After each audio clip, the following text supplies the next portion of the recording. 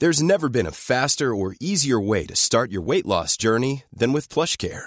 PlushCare accepts most insurance plans and gives you online access to board-certified physicians who can prescribe FDA-approved weight loss medications like Wegovy and Zepbound for those who qualify. Take charge of your health and speak with a board-certified physician about a weight loss plan that's right for you. Get started today at plushcare.com/weight loss. That's plushcare.com/weight loss. plushcare.com/weight loss. Spring is my favorite time to start a new workout routine. With the weather warming up, it feels easier to get into the rhythm of things. Whether you have 20 minutes or an hour for a Pilates class or outdoor guided walk, Peloton has everything you need to help you get going. Get a head start on summer with Peloton at onepeloton.com.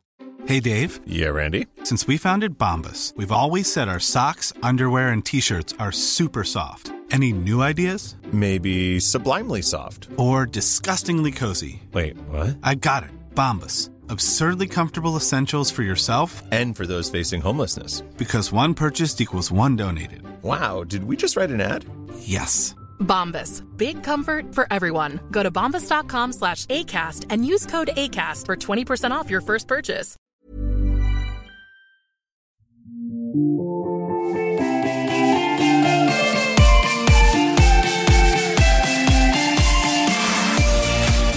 Hi. Hello.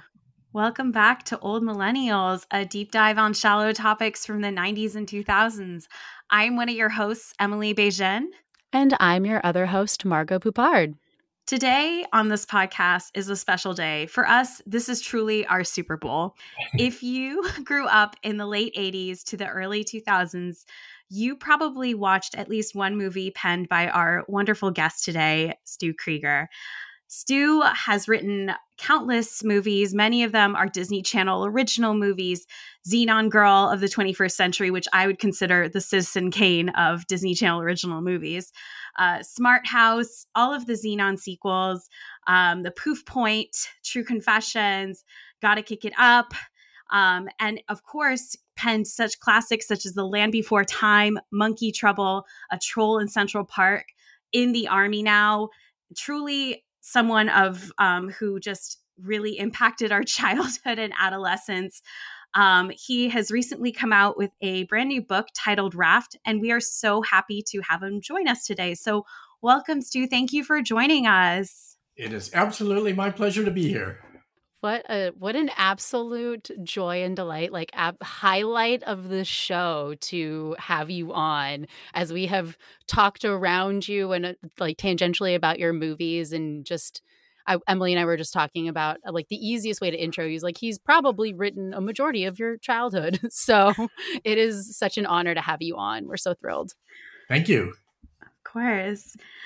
So what we'll get into are just a few questions we have for you. And of course, one of the ones that we always like to get into is just telling us a little bit how you came into working as a screenwriter and how this became your career and calling. Yeah, I was a little bit of a weirdo in terms of I knew from a very early age that was what I wanted to do.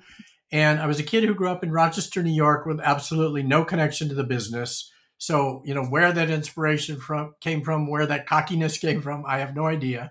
But my family made a pilgrimage to California when I was 12 years old. We were in Los Angeles for 2 weeks. We got to do some incredible things, including a tour of the Disney backlot at a time when that was not a thing, but a friend of my father's got us in. And at the end of the 2 weeks, I said to my family, so this place exists and you people are going back to Rochester, New York. And they said, yeah, we are. And I said, well, just so you know, as soon as I'm old enough to make my own decisions, this is where I belong. And I went to school in upstate New York. I graduated and moved to LA. On Halloween, I will have been here 50 years. Wow. A true Los Angeles native at this point. Exactly. So you obviously wrote a lot of Disney Channel original movies and TV movies for about 3 decades, back even before they were called Disney Channel original movies or DCOMs. How did you get involved with Disney besides obviously that first tour on the lot? Yeah, I am somebody that kind of believes a little bit in destiny. Yeah. So I was a kid who grew up completely on the Disney movies of my era. So the original Parent Trap, Absent-Minded Professor, Pollyanna, Swiss Family Robinson, those were my childhood movies. And I was a Disney kid. I had Disney characters that I collected. I had all kinds of stuff. And I used to, before I knew I was going to be a writer, when I was even littler, first and second grade, I used to take pictures out of the family album and send them in an envelope. And back in the day, I had flaming red hair, and I would address the envelope, Walt Disney, Hollywood, California. And I would write on the back of the pictures, look at me, I'm a cute redhead. You should put me in your movies. The very strange thing is Walt never wrote back. He never did put me in one of his movies. But, heading in that direction made total sense to me. And then honestly, in terms of my own film career, it kind of made a turn into almost exclusively family entertainment when I had my own kids. And part of the impetus for that was I was taking my son first, who's 4 years older than my daughter, to movies. And I was looking at things going, does it have to be this stupid? Does it have to be pee-pee and caca jokes? Does it have to be about idiot dads who, you leave them in charge and all hell breaks loose? And it was sort of like, I think you can do this a little bit smarter, entertaining the parents as well as the kids and not talking down to anybody. And that was really when everything shifted for me of having that mission.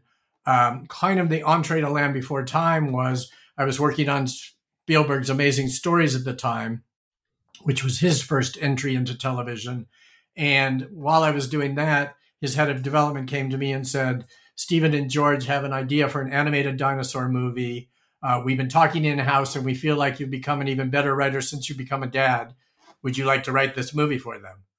And now as a professor, one thing I say to my students all the time is when Steven Spielberg and George Lucas say, do you want to write a movie for us? You say yes. You don't ask a lot of questions. You don't ask how much I'm going to be paid. You don't ask, can you tell me more about it? You say yes. And then you figure out everything else after that. So I think you'd be good for it. I don't think you need to worry about where the money's coming from. Yeah. So I think, that was kind of the springboard back to Disney.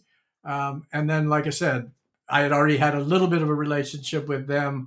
As you mentioned, I did the Parent Trap sequel in 1986 before DCOMs existed. And then I did the Freaky Friday version that was Gabby Hoffman and Shelley Long prior to the DCOMs. And then once DCOMs became a thing, we can talk about, because I know the Zenon-centric nature of this, but Zenon was the first one that I did for them. And I could kind of talk a little bit about how that door opened and what happened from there.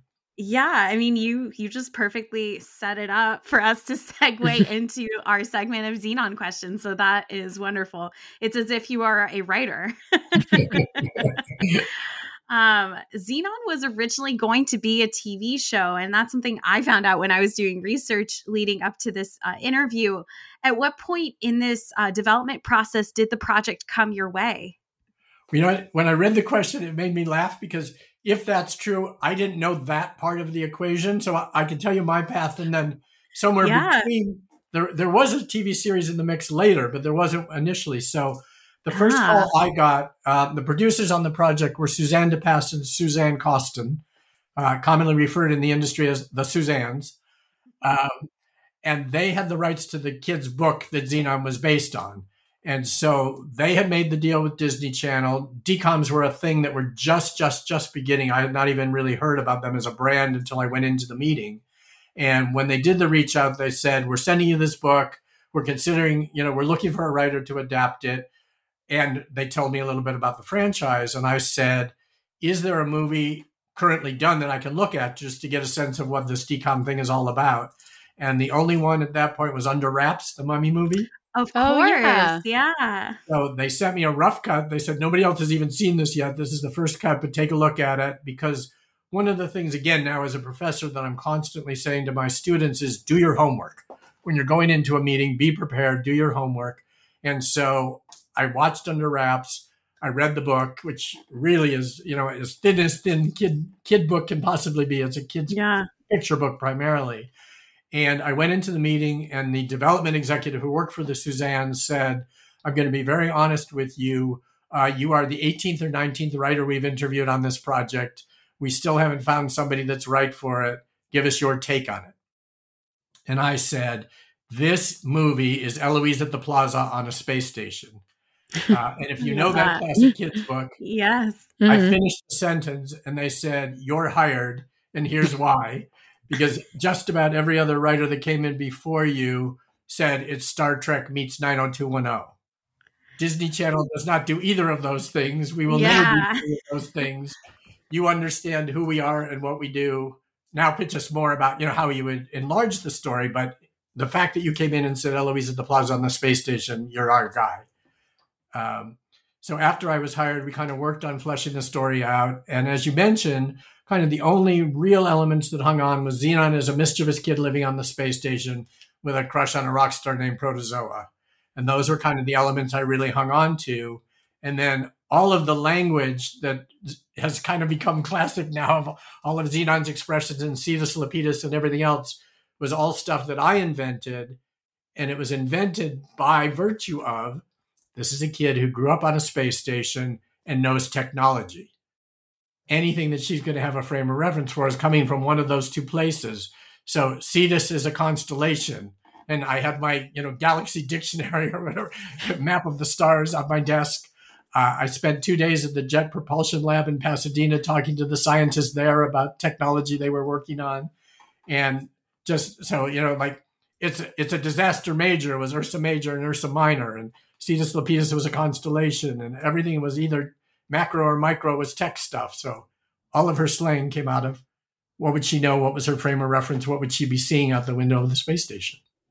It's so interesting. What struck me the most is rewatching it as an adult was as a kid, it just sounded cool, even though I didn't maybe necessarily understand the subtleties of it. But now you see it, I feel like it holds up better as like timeless slang because it's tied to those things. Because after rewatching it, I woke up being like, Cetus Lapidus, today is the day. We're going to interview Stu.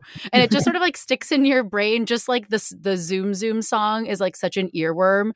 The language of the movie really sticks in your brain the same way. And I think it's because it's tied to like some of the bigger tech concepts. So it makes it easy to also feel like, oh, yeah, of course, this would be the way that slang evolves in 2049. Is that the year? What year is Zenon? Yeah. Okay. We're just about the halfway point next year. Do not say that. Terrified. Yep. I have a follow-up for you, actually, so I know the Supernova Girl was written by the late Christian Rex, but I wanted to know, were you involved in any of that songwriting process? Did you have any sort of input into any of the lyrics?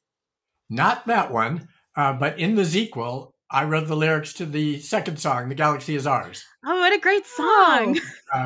So the reason that happened was because they had an in-house songwriting team. And so Zoom, Zoom, Zoom just pre-existed in terms of something they commissioned when the script was done. And I only heard it after the fact and was like, yeah, this is so good. It so works. And then with the sequel, which remind me, we'll get back to a little thing about how it became the sequel. But with that, they were shooting in New Zealand. And I got a call, and this was back in the days of fax machines before any other, advanced technology. And I got a call from the producer on set in New Zealand, and they said studio musicians just delivered a draft of the song. We really don't like it. They really didn't get the spirit of what the movie is. They really don't understand the whole world that we're in. We would love you to take a crack at the lyrics, and then we can get music written to the lyrics you write. There's only one little problem. We're recording day after tomorrow. So if you can write it tonight, fax it to us, before midnight, then we can get it recorded tomorrow and shoot the sequence the following day. And I was like, yeah, no pressure. So I sat down and turnaround. Yeah, I sat down, banged it out, sent it to them. They said, oh my God, we love this. We just gave it to the musicians. They're stoked. And honestly, I don't think it was 48 hours. I got a track. They said, I'm trying to think how it even was because it wasn't over the internet, but somehow I got a track and there it was, and they recorded it, and that's my only songwriting career credit to date. I was going to ask if you had experience prior to that. Not before, not after, but there it is, and I still get ASCAP residuals for it every time the movie airs. Love to hear that. Yep. So this is actually a great segue into our question we had around Zenon and the sequels or the sequels. Did you always intend for Zenon to have sequels, or did you think it was always going to be a standalone movie? Had there been discussions when you talked to the Suzannes about this being a franchise? No. And also what was interesting about it, there was no precedent with the decoms of any sequels. There had not been anything that got spun into a second movie prior to that. Yeah. And if you remember how the movies got rolled out, it was first Friday of every month was a new Mm-hmm. decom for that period of time. And then opening premiere weekend, it played all weekend long. And at the end of the first weekend, Gary Marsh, who was the head of the channel, called me and the Suzannes and said, this thing is going bananas. We're getting, more views than anything else we've done so far with the decoms. It's through the roof. And what about a sequel? And it was like, okay. And they said, come on in and we'll have a meeting and sit down and talk about what it might be. And when they sat down at the conference table with the Suzannes and Gary and a couple other executives at the channel, Michael Healy was the head of movies at the time. And we all started talking about it and spitballing. And I said, well, obviously it's the sequel. And then a couple of years later, when the Chipmunks came out with their Squeakquel, it was like, oh, no, you don't. You may not be ripping me off with your Squeakquel. The sequel came first. Zenon walked so the Chipmunks could run. Exactly. So, and then similarly, the success of the second movie spawned the third movie. But now enough time has passed that I can give you the full inside scoop of the third one. If you watch that again, is not quite up to the same caliber as the first two. And part of it is because it was originally going to be a feature film. They did that with the Lizzie McGuire movie. And I think maybe Even Steven. There was one other there wasn't Even Stevens. Yes. And I think there might have even been a third that we're blanking on. Maybe, I want to say like Camp Rock, but maybe I'm wrong. Yeah, so there was a couple that ended up ultimately getting theatrical releases. But what happened with us was it was at a time when the studio had their division of Hollywood Pictures, and it was going to be the studio representatives were Hollywood Pictures and then the Disney Channel. And shortest version of the long story is somewhere in the development process, a turf war ensued. And there was this big fight about who was the ultimate arbiter of the buck stops here. Was the channel going to have the final say, or was the studio going to have the final say? And script decisions, casting decisions, all of that. And eventually the Disney Channel said, no, it's our original property. We have to be the final say. And the studio said, no, we have to be in, like happens often in Hollywood. They could not reconcile what was going to happen. And Disney Channel finally said, we're taking our ball and going home. But because some of the wheels were already in progress, they went off to that was South Africa, was the third one. They went off to South Africa to shoot a feature film on a Disney Channel budget. So when you watch the third one, there's some things that look like, they were shot in my backyard, and there's one sequence where she's on a beach and there's like a windstorm going on and you can't hardly Yes, I was going to say that and some of the CGI around Raven Simone's character. I was about to bring that up too. You can see it kind of like blurring around her hair is like really what betrays her. From far away, it's okay. But when they like punch in, you're like, oh, I see it now. Yeah. So that is exactly why. It was a Disney Channel, a feature film shot on a Disney Channel budget, but we didn't have sufficient time to rewrite it because of all the other parts of the production train that had left the station. So there it is. I have a question for you. So I noticed obviously that in rewatching these, that obviously Nebula in 1 and 3 is played by Raven Simone, but Shadia Simons plays Nebula in the sequel. Did you know going into the production for the second one that it was going to be a different actor cast as Nebula? Yeah, that was when That's So Raven was going on simultaneously. Oh, okay. And so we couldn't break her out of that contract on this production schedule we had. So that was always something the Disney Channel. One of the reasons that with True Confessions that I had a really tight turnaround on that script was because there was a really tight window between seasons of Even Stevens where Shia was available. That makes and they sense. really wanted him to do the movie. So part of the thing when I was hired was, you've done, at that point I had done 6 or 7 movies with them, and we're like, we know you can be fast when you need to be. We need you to be, because we've got to get it done in time to stay with the production window that we have to get Shia between seasons, and that's what we did. So with Raven, we were unable to work it around her Raven schedule, so somebody else stepped in. And then for the third one, that's also why she was green screened, as opposed to, she never went down to South Africa. She wasn't on set.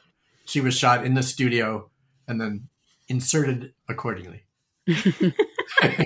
No, this makes a lot of sense because we've talked about Cadet Kelly on the show, which happened during peak Lizzie McGuire. So similarly, they had a short turnaround schedule because Hilary Duff had obligations, obviously, to film the next season. So I'm glad you provided that context. It's super helpful to understanding how the inner workings of Disney Channel work. So thank you. So I can also tell you at which point it was going to be a series and why it wasn't going to be, a series, which was what happened. And honestly, I'm not entirely sure if this happened between the second and third movie or after the third movie, but at some point in that period of time, this is another, like I had said for many years, that the great thing about show business is every time you think they found every possible way to break your heart, they find a new way. And I got a call on a Thursday night from the Suzannes, and they said, we have really wonderful news. The studio called and they want to pick this up as a series. You are going to be the head writer and executive producer along with us of the show. I forget how many episode order it was to begin with. And we had pitched a whole concept of Zenon now training the next generation of kids, and we're going to go to the space station. And it was like a space camp kind of thing that she was, one of the people running it. And they were excited about all that. That was on a Thursday night. Friday afternoon, I got a call. You were excited about the series, right? Yeah. Well, never mind. The series isn't happening. Oh, why is that? After we called you, we called Kirsten, and she said, oh, damn, I just signed a 3-year General Hospital contract yesterday. Oh, yeah. She's a soap star. I forgot about that. Yes. I'm only reminded when the daytime Emmys roll around. Yeah.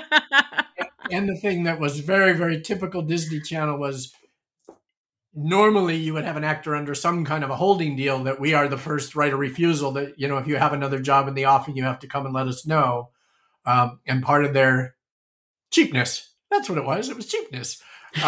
They did not have any kind of holding deal with Kirsten, and nobody told her that the potential series was in the works, and she went off and signed the soap contract. And that was the end of that. No. What could have been. Yep. But you know what? I've had a pretty good life despite that. So it's super interesting you bring all this up because, what I'm reminded of is what you mentioned earlier, which is, they had never, not only they never really done DCOMs before when you kind of first stepped in, but the original shows at Disney were almost exclusively a brand new thing. They had done like Mickey Mouse Club, but it was mostly bringing in shows from other countries or other, production companies. So as you were working there, you were in the midst of the entire company learning how to put in these kind of first rights of refusal. I feel like that's way more evidenced with, like, for example, Zac Efron continuing in the High School Musical franchise later on, despite being a megastar by the time, the second or third film had rolled around. Yep. That's the live and learn, hopefully. Hopefully, right? So in terms of going back to the changes from the book, so it sounds like you, as you mentioned earlier, you really kind of kept a few things from the book. Because one, the source material is quite small, and two, you really wanted to take a new approach to how this character was going to be written in comparison to what other people had proposed. What was the approach around the choices you made when creating Zenon the character, and also changing some of the details in the book from the little source material you had? Yeah, a lot of it was built around the idea of, to propel a feature film versus a 10-page picture book. It was, what's the central mystery of this, or what's the, mischief that Zenon's going to get into, and how is that going to escalate? So the whole idea of, bringing the team up from Earth that could possibly shut down the space station if everybody's not on their best behavior, and the whole Lutz and the earring with the code and the, going to crash the space station. All of that stuff was stuff that I had to invent in order for it to be able to sustain 90 minutes. And one of the things I did, and I think it's part of why I stayed employed at the Disney Channel as long as I did, because one of my kind of greatest sources of pride is they held a party, a big, glamorous, party for celebrating the first 50 DCOMs. And when Gary Marsh got up to introduce the evening, he made mention of the fact, and 10 of them had been written by one guy, and that was me. And I had written a fifth of the output of their first 50 movies. So that was a good thing. But I was going to say, part of why I think that all happened and why that relationship sustained the way it did is back to where I started, because I was such a Disney kid.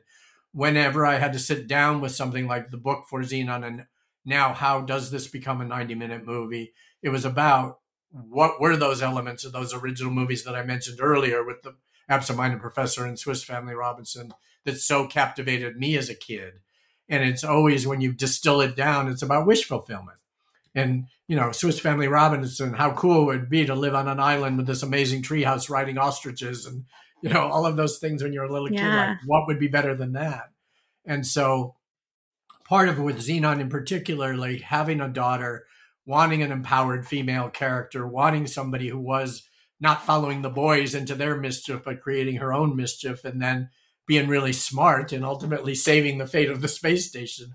Those were all things that were really important to me. So it's how do you then build that story and build those elements out of character? So I was always a writer that came from character first, and what would those characters do as opposed to building a situation and cramming them into it. And so it was the more I got to know Zenon, the more I invented that language, the more I thought about that kind of boy energy in a really smart girl, which were things that were all really important to me, the more she kind of told me the story rather than the other way around. Well, Zenon came up around the time that we're getting like a Harriet the Spy as well. And they share a lot of like similar DNA in the sense of getting into like their own sort of good trouble and saving people and being really inquisitive and also never giving up. I was really struck by how many times adults told her no or that she was wrong. She's like, well, you don't know anything, and would go around them. And I find that to be really an impressive trait. But one thing I wanted to ask, since you're talking about building characters, building a family-friendly villain versus like your typical villain that you would get in a movie, how do you approach doing that? Like in Zenon, you have Lutz and I want to say Waystar Royko, but that's just because I have Succession brain right now. But Wyndham. How do you? He never felt like. He felt like a threat, but to the greater space station. But you never felt like he was going to harm Zenon, other than turn her in or paint her out to be the bad guy. How do you go about like creating like a family friendly villain like that doesn't feel like creepy or like they have like a menacing presence, but not one where you feel like someone's in imminent danger? Yeah. And I think there's always a slight element of buffoonery. Mm-hmm. So, and again, that's the kid fulfillment part of it, of really thinking about, they're always pompous. They're always, like full of themselves. They're always convinced that they're right, but they're not mustache twirling evil villains, brandishing a Uzi at the kids, Mm-hmm, exactly. So it's really walking that very fine line of any of villains in family entertainment that I've done. And, it was true of Harvey Keitel's character in Monkey Trouble and all of those things. There's always an element of slightly larger than life, slightly cartoony, but not ridiculous, so that they still can have that threat and menace, but they're not the stuff of nightmares. So it is a very fine line to walk. I bet. As these characters are getting developed, how much involvement did those actors have in shaping the characters in the movie after you had penned kind of that initial script draft? One of the beautiful things about working for the Disney Channel was, because they were on very tight budgets and schedules, of everything I did in my career, they're the most true to the script. And a lot of that is just because there's not time to mess around. So Zenon, Phantom of the Megaplex, True Confessions, I could show you the script and 98% of what's on the page is on the screen.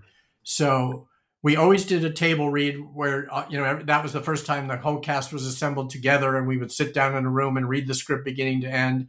And sometimes where it would get informed for me as the writer is if I was watching an actor struggle to get a line out or tumbling over words, or there were certain things that either became tongue twisters or they were tripping over, I would be making notes while the table read was going on. And then I would go back to the actor and say, would it be more comfortable if we said it this way? Or, here's an alternate line, try that and see if it comes out of your, trips off your tongue a little bit easier. So we did do that. But in terms of, on a typical TV show with an adult cast, they're rewriting all the time, and everybody's, part of the pain in the ass of adult actors is, I have a suggestion. Do you mind if I, and there wasn't a whole lot of that on Disney Channel movies, just simply because it was like I said, the time and the schedules and the budgets were so tight. It's like, yeah, sit down and be quiet, do your lines, show up in the wardrobe, let's go. So as a writer, it was a good thing. So as you are, obviously there's a quick turnaround. Did you get to spend a lot of time on set once, the movies go into production? Obviously the script isn't changing very much, but do you get to spend a lot of time on those sets, or did you? I did not, but it was for a couple different reasons. One is there is nothing more uncomfortable than being a writer on set because you are just in the way no matter what you're doing. There's always somebody moving a light and moving a cable, and you're trying to stay out of the way, and you're ducking and you're dodging. And on a couple of movies, it would be, you know what, I'm going to be in the trailer. If you need me, come get me. But usually what I would do on the Disney Channel movies in particular is when they were out of town, I would go on location for the couple days before production, be there for the table read that I mentioned, be there for the first couple days of shooting, and like, you guys good? Everybody kind of got it. Everybody got their sea legs, and then leave. So in part because I hate being on the set, it's really boring and you're in the way. But also I was always working on 2 or 3 projects at a time. So I was like, if you're good, I'm going to dip, and I'm in LA if you need me. And it was not unusual that I would get a call from them saying, we were supposed to shoot in a bowling alley tomorrow and the location just fell out. We've got to move it to a coffee shop. Can you rewrite the scene to accommodate that? So there was often rewrites still going on production, but I didn't have to physically be there to make that happen. That's interesting. Like that's also very cool though to know, like, if anything kind of came up, you could quickly be there. As you're kind of saying you're working on multiple projects, are there any DCOM scripts that you worked on at one point or another that never kind of saw the light and day? Are there any projects that you worked on for the Disney Channel other than the Zenon show, obviously? Yeah. There was a couple that there was a project in particular with Raven that she had come to me with an idea that she wanted to do. And it was after she had kind of matured enough that she wanted to have just a cameo in it and write music for it and be involved as an executive producer, but not star in it. And I pitched a couple of things to her, and one she responded to, and we sold it to them very unusually, like in the room. I mean, we went in and did the pitch, and before the pitch was over, they said, yeah, this is something we want to do. We were in development for about 6 months, and then they decided they didn't want to do it. And neither one of us ever found out exactly why. But then the other thing that happened on both Rip Girls and Now You See It, Now You Don't. Yeah, that's what it was called, I think. The Kid Magician movie. I worked on several drafts of both of those, but there's a Writers Guild arbitration process. If you're not it happens for any movie that has multiple writers on, but if you're not the first writer, you have to have contributed more than 50% to the final draft to get additional credit. And it's very, very subjective in terms of, how do you do that metric of what's 50%, what's not. And Now You See It was the only one where after the arbitration was finished and I did not get credit, the Disney Channel executive called me and he said, between you and me, dude, you got screwed. There's a lot of your work in there. You should have gotten credit. And part of the reason that matters is any future earnings like residuals and all the rest are tied to who's got credit on screen.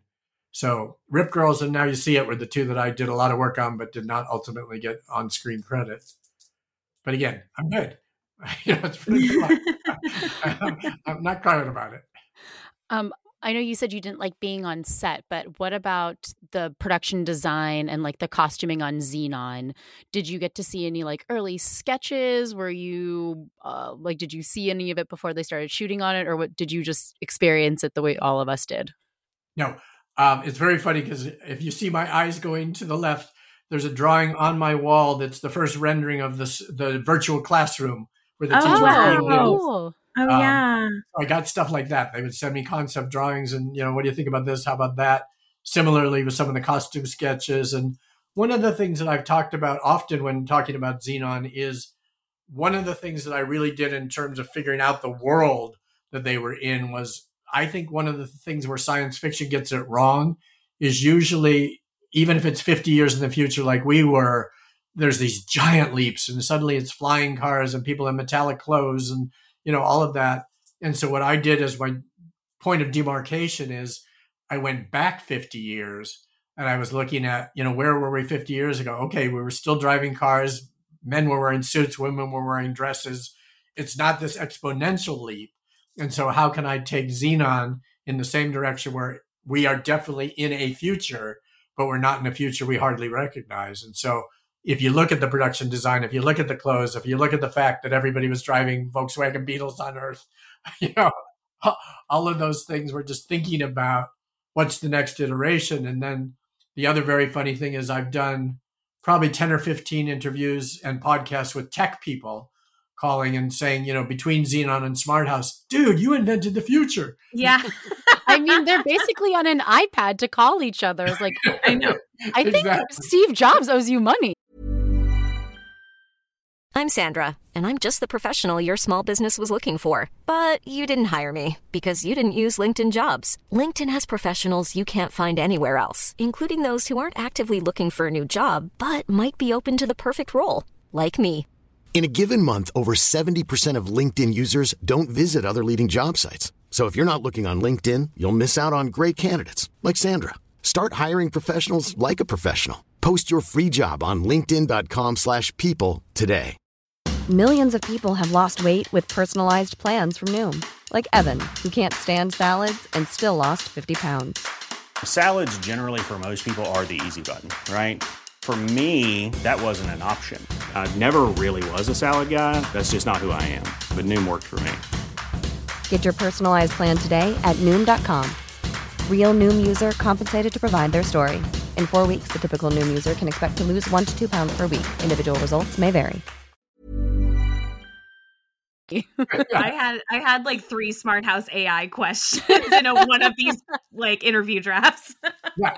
And you know, this, as you just said, Margot, the Zap Pad was what became an iPad. But again, I don't think I'm a genius. It was simply at one point computers took up a whole room and then they became desktops. Now they're laptops. There's going to be a fully portable version of it, not that far in the future. And again, I honestly, truly do not think I'm a genius. It was just sort of, you know, looking back to look forward. In a true Disney fashion, you just made me like, you unlocked a core memory of me going, you remember the ride, the Carousel of Progress, which like does not exist anymore.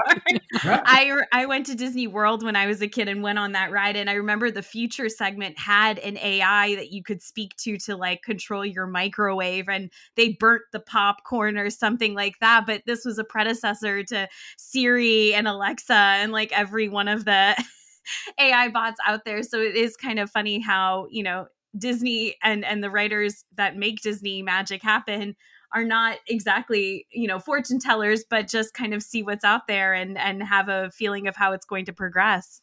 Yeah. And one of the other things, you know, I wrote the movie in 1998. And if you remember in the classroom, there's a reference to President Clinton, and then it's revealed President Chelsea Clinton. And then the next year we got another Bush. And it was like, okay, see, you know, it was really striking. I was like, oh my God, Chelsea's in this now. But it was oddly prescient. It's like, oh, like a Republican that is widely not liked, or like a Clinton. I was like, this is really not that far off from current times. But I told Emily like a couple weeks ago, Smart House is the reason why I say thank you to my Google Home device. So, you know, no one can ever accuse me of not being on the robot side. Yeah. Good call before it goes bad on you. Exactly. I said thank you. Remember that. As you're working on, you know, we've talked through the production with Zenon. We talked a little bit about the Zequel and Z3 and what that looked like behind the scenes. When you're writing the character of Zenon for these sequels, what were the differences that you wanted to convey with that character and how she had grown up and progressed over the last couple of years? Well, if you watch the full canon of my movies, my children are 4 years apart, and my son is the older of the two. And through each movie, there's a progression of the children get slightly older, and the relationships get the same. So one of the things I always tell everybody is the room I am in right now is my home office, which is at the front of our house. And the office has double acoustic glass doors like a recording studio. So whenever I'm in here and the doors are closed, the house goes on and everybody's activities happen and I can't really hear anything. But when the kids were growing up, I would literally open the door for 15 minutes, listen to them and their friends, close the door and start writing again. And so, you know, all the things they were talking about, all the things they were fighting about. I've said this many times in interviews of the scene in Smart House where Katie's jumping on the bed and Ryan Merriman's character goes, "Oh my God, annoying Spice, will you stop it?" And that was something my son called my daughter at one point. And it was just like, there's a reason they tell you write what you know.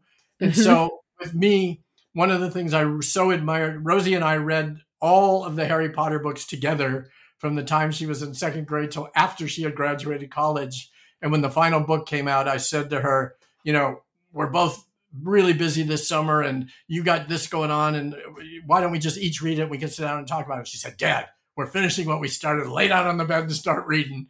And like I said, she was 19 or 20 years old and we sat there and read the whole thing, cried like babies at the end.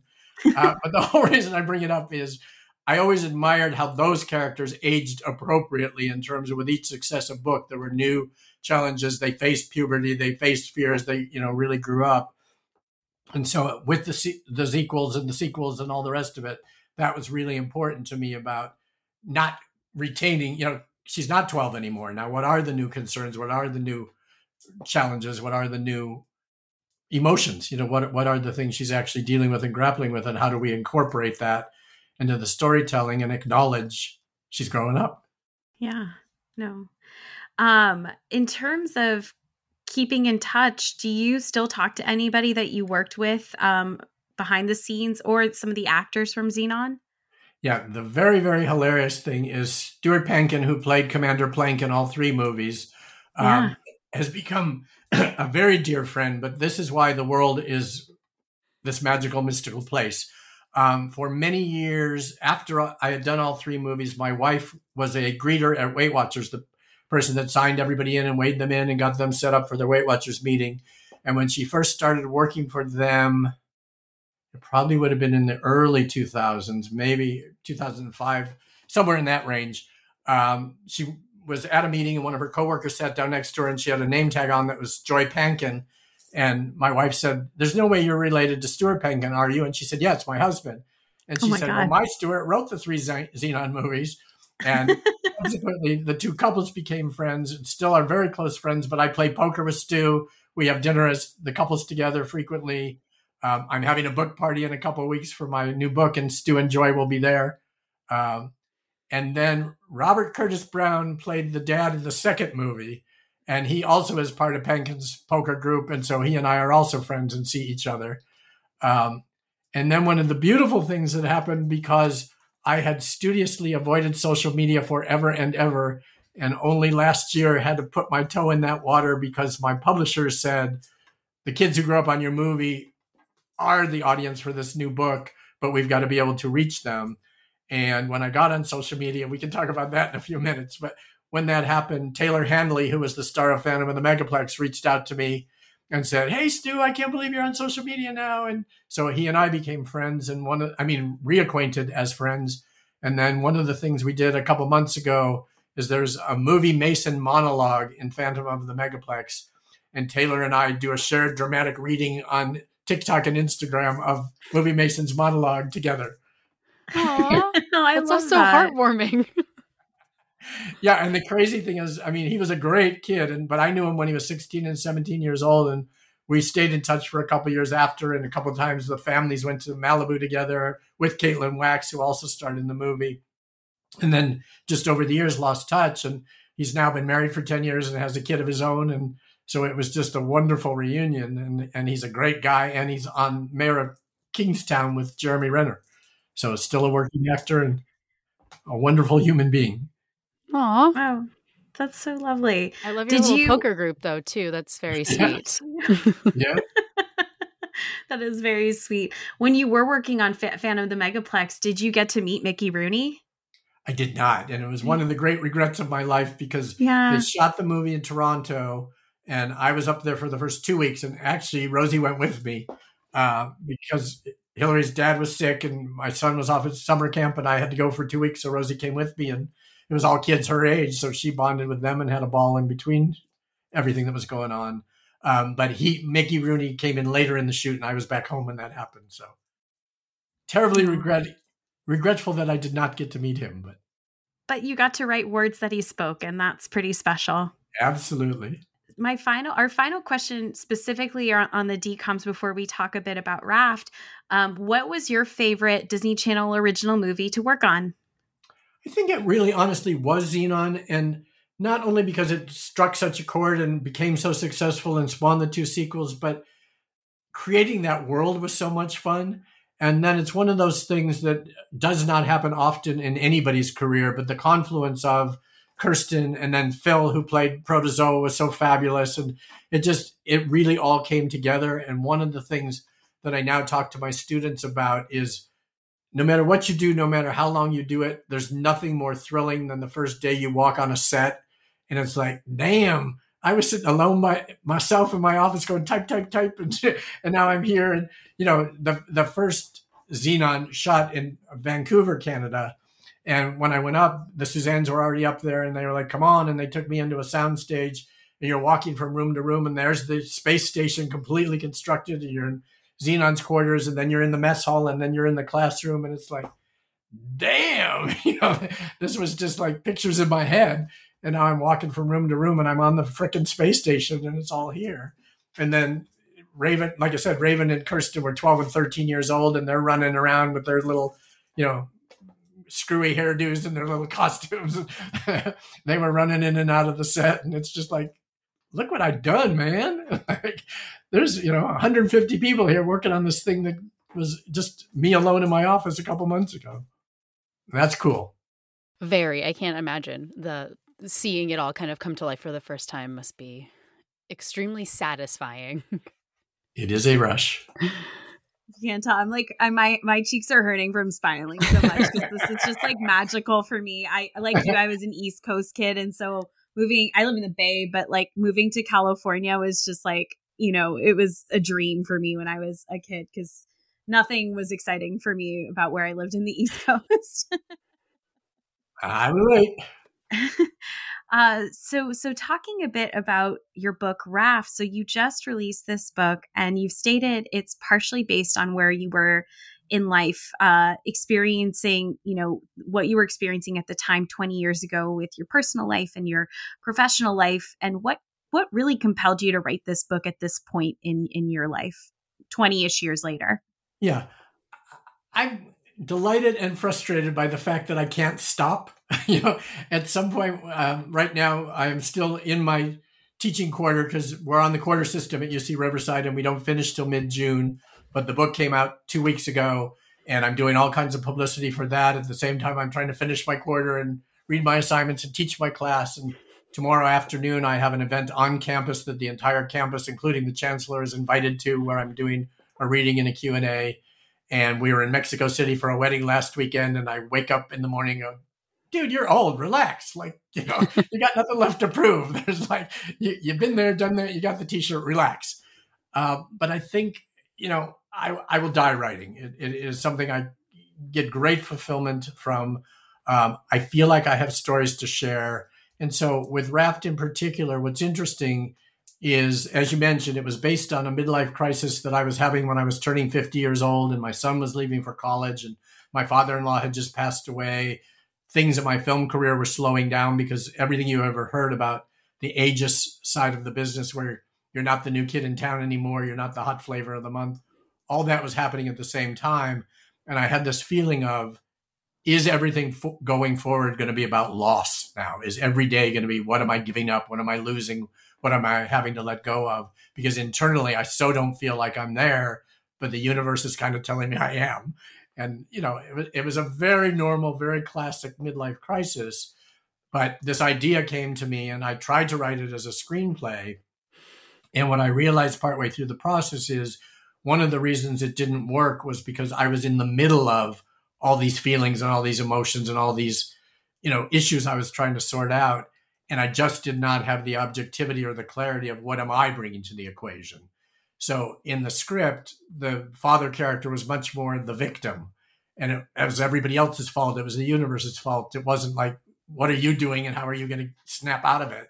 So I just felt like the emotional through line didn't work. And I got some feedback from a couple of Hollywood places that was also typical Hollywood, which was the conceit. I don't think we've said it yet, but the conceit is, the dad wakes up one day and he's a penguin. And there's no magic. There's no, as I said at the time, it's not the big Zoltar machine. It's not the fairy godmother. Mm-hmm. How I pitched it ultimately to the publisher is I said, Some men, when they have a midlife crisis, buy a hot sports car. Some take up mountain biking. Some leave their wives for a younger woman. This guy became a penguin. Shit happens, deal with it. So one of the things, that the Hollywood response was they would come back and go, but why is he a penguin? And I would say, because this is how his existential crisis manifests itself. Well, no, there has to be a reason. It's like, do you have a friend who got cancer? Yes. Was there a reason? Well, no. Okay. You're making my point for me. As soon as there's a reason, it's not the same story. And this is the story I want to tell. All that frustration and my role in it, put it aside. About 3 years ago, I was swimming in the backyard and my head came up out of the water and I went, wait, that idea is a great idea. It's just a book.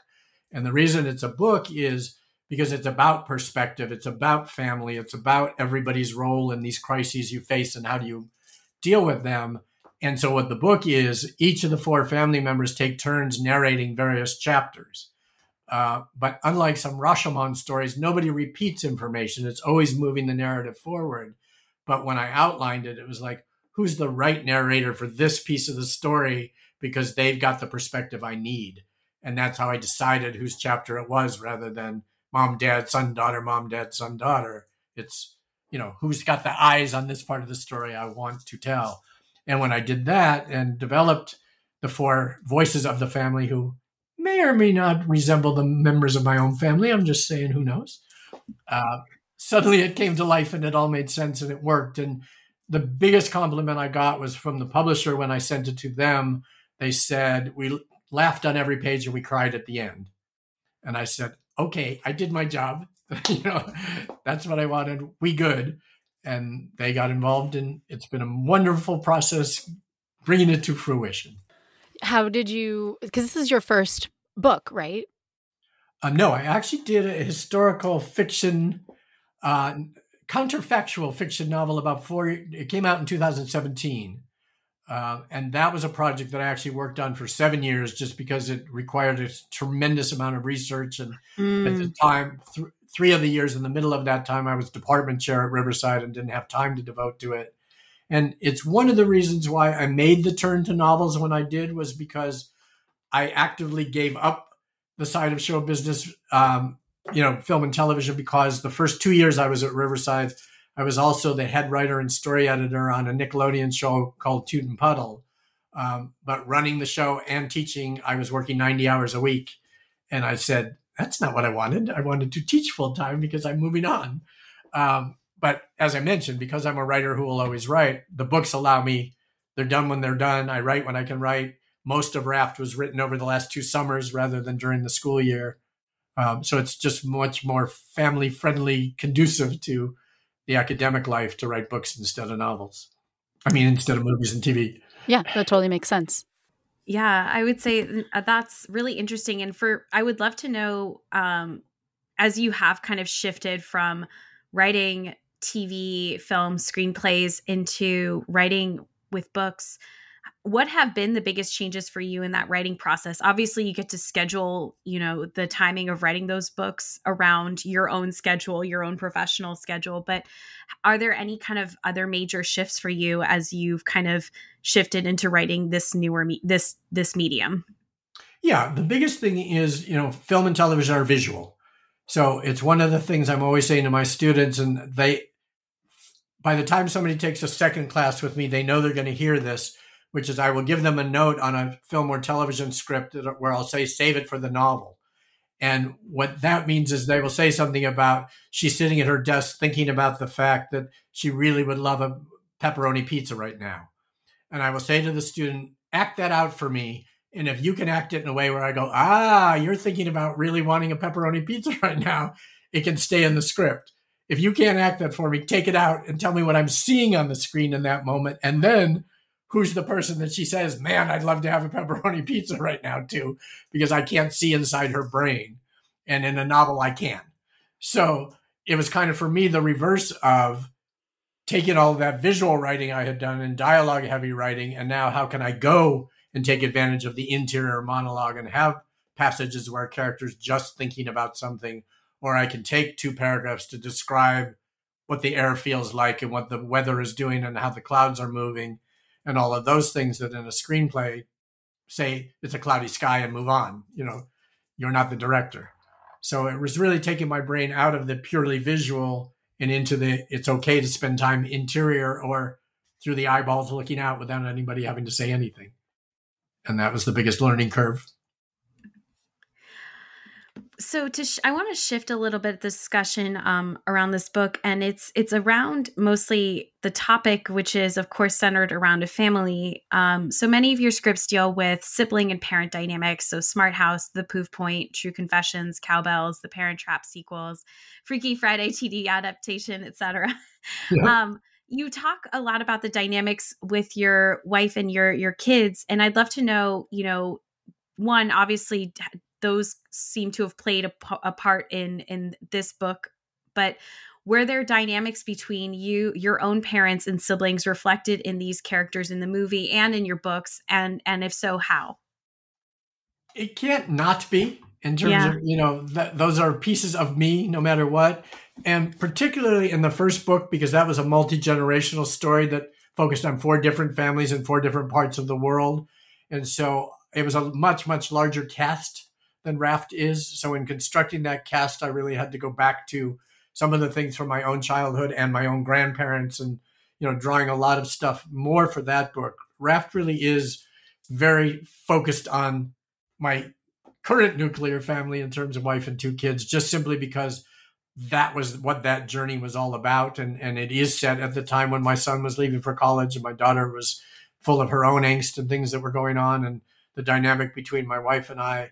So even with that, it's funny now because I not too many spoilers, but there's certain events in the book where friends who have now started to read it will call me and go, okay, I just have to know, did this really happen? Did that really happen? And I will say there's particular incidents that absolutely 100% had happened, but I'm not telling you who it happened to, Sure. So even though there's scenes that the son character went through, it doesn't necessarily mean it happened to my son, Gus. It may well have happened to one of his friends, but we're going to leave that sense of mystery, out there. But all drawn from real life, real experience, real relationships, because that's what I know how to do. Of course. The daughter character in the book, did you take some aspects, obviously it was inspired by your own daughter, but did you also take aspects of Zenon's personality for this inspiration for that character? No, Margot in particular, when she reads it, will know it's Rosie. And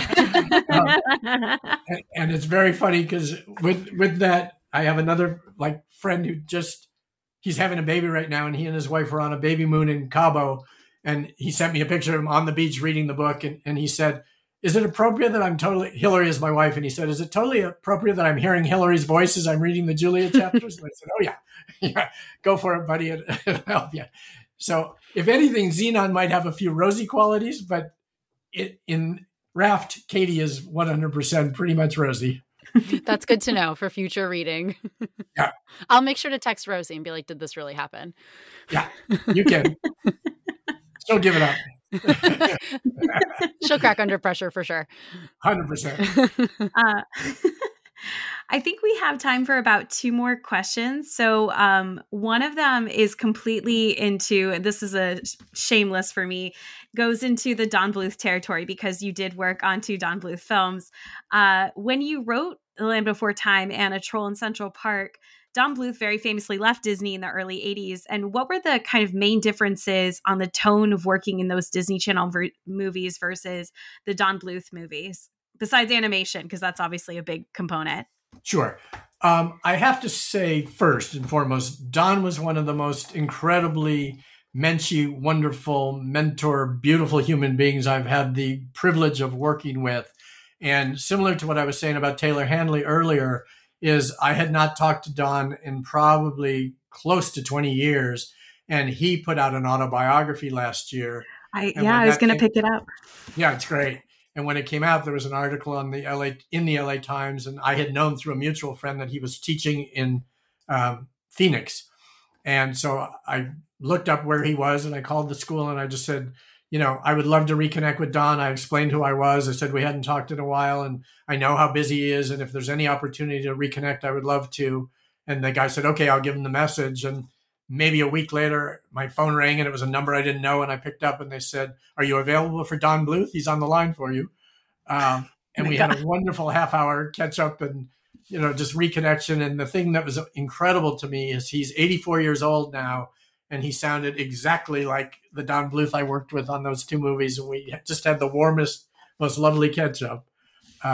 So wanted to give that shout-out first and foremost because he's a wonderful guy. And the biggest thing was what was interesting, even working, because Land Before Time was a co-production with his company and Spielberg's company with Amblin. Mm-hmm. And originally they were going to do 3 movies together, and they only ended up doing American Tail and Land Before Time. And part of it was, and again, 2 great human beings, but 2 alpha human beings who were used to being visions.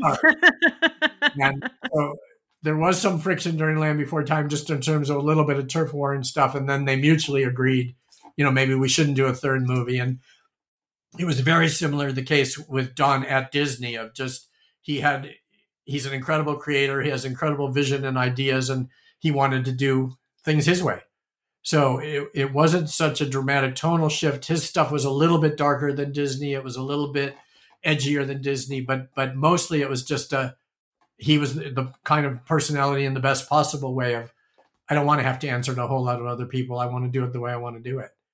And interestingly enough, when we were working on Troll in Central Park, his production company had moved to Ireland for tax break reasons. And when they were getting near the final version of the script that they were going to bring the actors in and record, he brought actually my entire family. He brought me and my wife and 2 kids to Ireland for a couple of weeks. And when we got there, he said, you wouldn't even believe what happened. I think it was just a couple of nights before we got there, but he got a call from Roy Disney, who was in England and was coming over to Ireland and wanted to see Don, and can we meet for dinner? And they met, and Roy Disney said to him, "So, are you ready to come home?" and Don was like, no. But he said, it was this whole kind of like, I don't think I'm giving away too much because it's in Don's book as well, but the underlying tone was, because if you're not, we'll crush you, was sort of like, what they were implying, that we don't really favor the competition. And if you would like to come home, we will take you. But if you need more of that story, read Don's book, because there's greater detail on the follow-up. Whenever I'm doing this, I'm always like, have I said too much? But it's all out there. It's all good.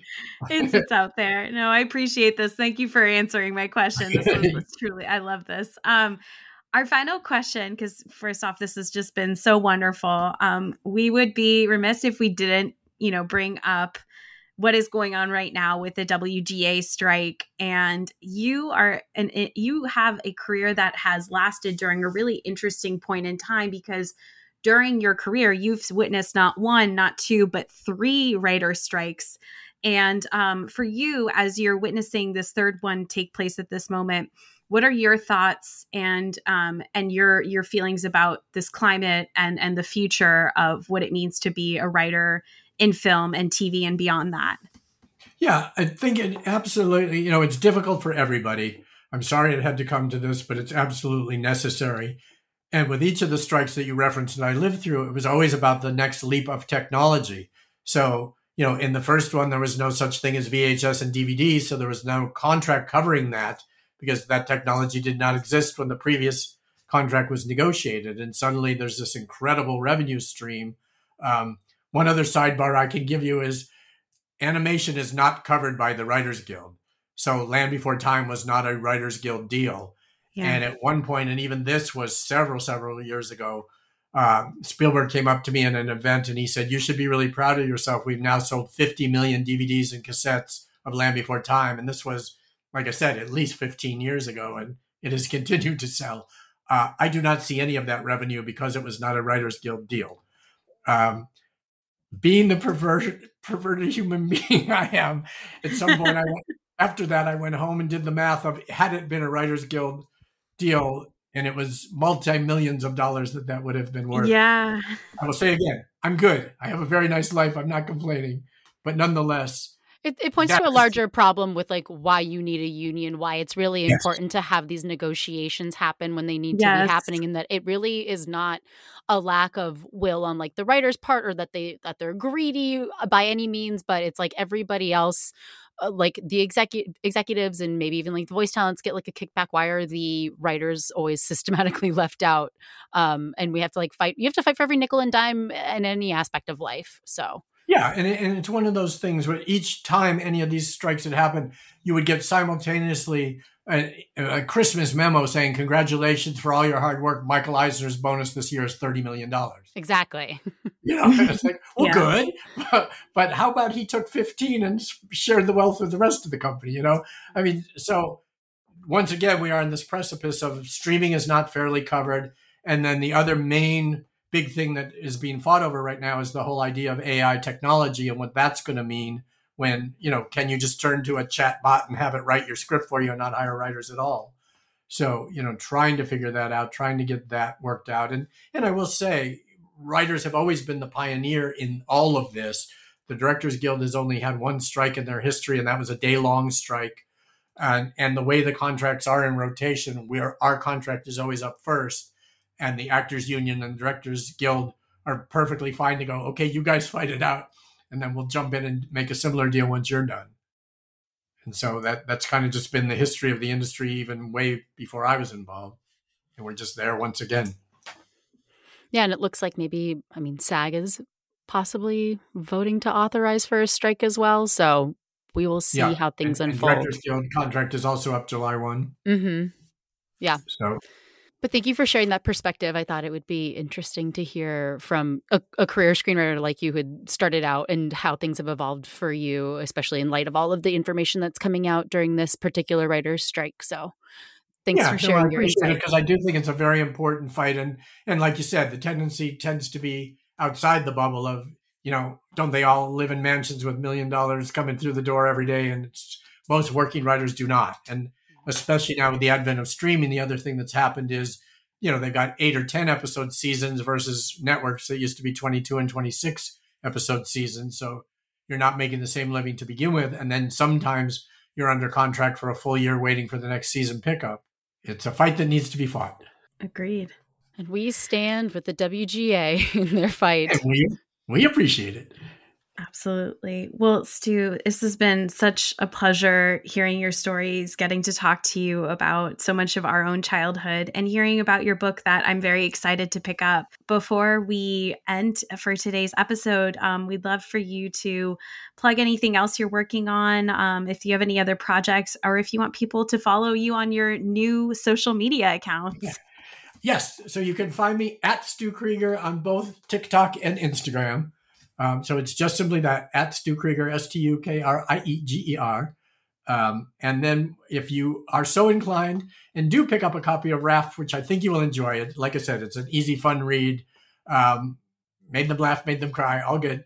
The other thing I would very, very much appreciate is an Amazon review, because ultimately we are in a world where that's how books get sold and pushed out to the world. And I kind of, with this book, even more than my first one, I really, really, truly believe the audience is there. And now it's just a case of how do we find them? How do we make them aware it exists?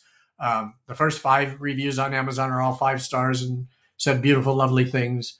So we hope the trend continues, but it takes a village. So any support the audience can offer, I appreciate. Yes, please go out and find Stu's book. And thank you so much for joining us today. Like a bucket list moment, I know, for me and Emily, like a honor and a privilege. So thank you so much, Stu. We really appreciate it. And everybody, please check out Raft and make sure you follow Stu on all of his socials. And you post a lot of really fun videos and a lot of insider tidbits on movies that you've worked on. So if you really enjoyed our conversation with Stu, make sure you follow him on Instagram or TikTok or both. And thank you. I really appreciate the preparation. Great questions, and it was a lot of fun. So thank you very much. Yes, it was our pleasure. You. Absolutely. Well, thank you, everyone, for listening to our podcast. As usual, you can find us on Apple Podcasts, Spotify, wherever you choose to listen to your podcasts. We do have a Patreon. And if you're interested in more additional bonus content, we put up additional content once a month. And for now, $5 will get you access to that content. So please head over to patreon.com/oldmillennialspod if you are interested in becoming a subscriber or a patron. Additionally, we are on social media at the Old Millennials Pod, and individually, you can find us on Twitter, however long that may last. I am at Emily A. Bejen. I'm at Marg She Wrote. And until next time, we say bye-bye. Bye.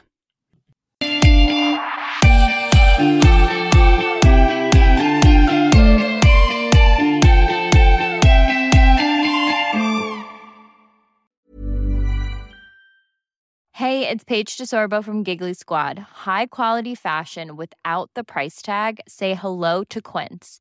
I'm snagging high-end essentials like cozy cashmere sweaters, sleek leather jackets, fine jewelry, and so much more. With Quince being 50 to 80% less than similar brands. And they partner with factories that prioritize safe, ethical, and responsible manufacturing. I love that. Luxury quality within reach. Go to quince.com/style to get free shipping and 365-day returns on your next order. Quince.com/style.